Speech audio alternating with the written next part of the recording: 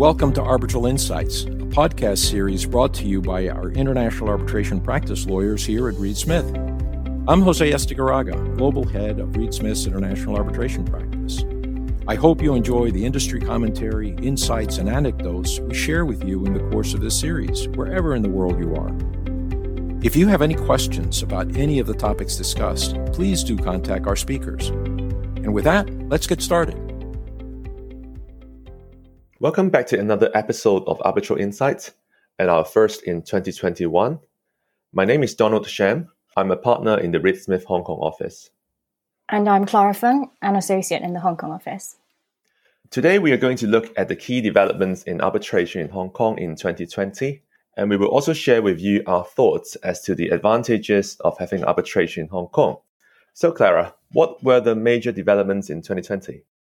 2020 was a very encouraging year for arbitration in Hong Kong. There were three main developments, and just starting with the first one, towards the end of 2019, Hong Kong and mainland China entered into an arrangement which allowed parties to a Hong Kong-seated arbitration administered by one of the specified institutions to seek interim measures from courts in mainland China. The interim measures could be for the preservation of assets, evidence, or conduct. That's right. The arrangement has caught a lot of attention since it came into force, as it has made Hong Kong the only arbitral seat, other than mainland China, where the parties can apply for interim measure from the mainland Chinese courts. This gives Hong Kong a very, very special status as an arbitral seat. Yes, indeed. So we would imagine that any company dealing with assets or companies in mainland China that wish to preserve the option of seeking interim relief in mainland China down the line, in case business relations break down, for example, would very likely have a Hong Kong-seated arbitration clause. And if that's the case, we would expect that there would be an increase in Hong Kong arbitrations in the near future. Indeed. So, Clara, since the arrangement came into force over a year ago, do we know how many parties have applied for interim measure under the arrangement? And do you know whether those applications were successful? Yes, so we do have information on that. According to data published by the HKIAC, for about a year since the arrangement came into force, the HKIAC processed 32 applications under the arrangement. Out of those 32, 29 were for the preservation of assets, so that's the vast majority, 2 for the preservation of evidence, and 1 for the preservation of conduct. These applications were made to 16 different mainland Chinese courts in different cities all around China. And just to get a sense of the practical impact, the total amount sought in asset preservation orders across all of those applications amounted to around $1.6 billion US. At least 17 out of the 29 applications were granted, and that's a total value of approximately $1.3 billion US. So there were already quite a number of applications, even for the first year after the arrangement came into force. Interim measure is a really powerful weapon in arbitration, and so we can see why so many people have already attempted to utilize the arrangement to their advantage. Clara, this interim measure arrangement, which you just talked about, allows the parties to apply for interim measures before the arbitral award is issued. Could you tell the audience about another development in 2020, which made preservation measures also available at the post-award stage? Yes, of course. In November last year, Hong Kong and mainland China actually signed another important arrangement. That's in relation to the mutual enforcement of arbitral awards. This arrangement is supplemental to the existing arrangement, which was signed some years ago, back in 1999, and it introduces 4 changes. Firstly, as you said, parties may now apply for preservation measures both before and after the court accepting an application for the enforcement of an award. So preservation orders are now available at all phases of an arbitration. The second change is a clarification that the arrangement applies to the recognition stage in addition to the enforcement stage of an award. Thirdly, the supplemental arrangement expands the range of awards which can be mutually enforced in the mainland and Hong Kong. So in context, previously there was a condition, which is now removed, that the arbitral awards must be issued by certain arbitral institutions in the mainland in order for them to be recognized and enforced in Hong Kong. So the removal of this condition means that there's now a bigger range of mainland arbitral awards that can be enforced in Hong Kong.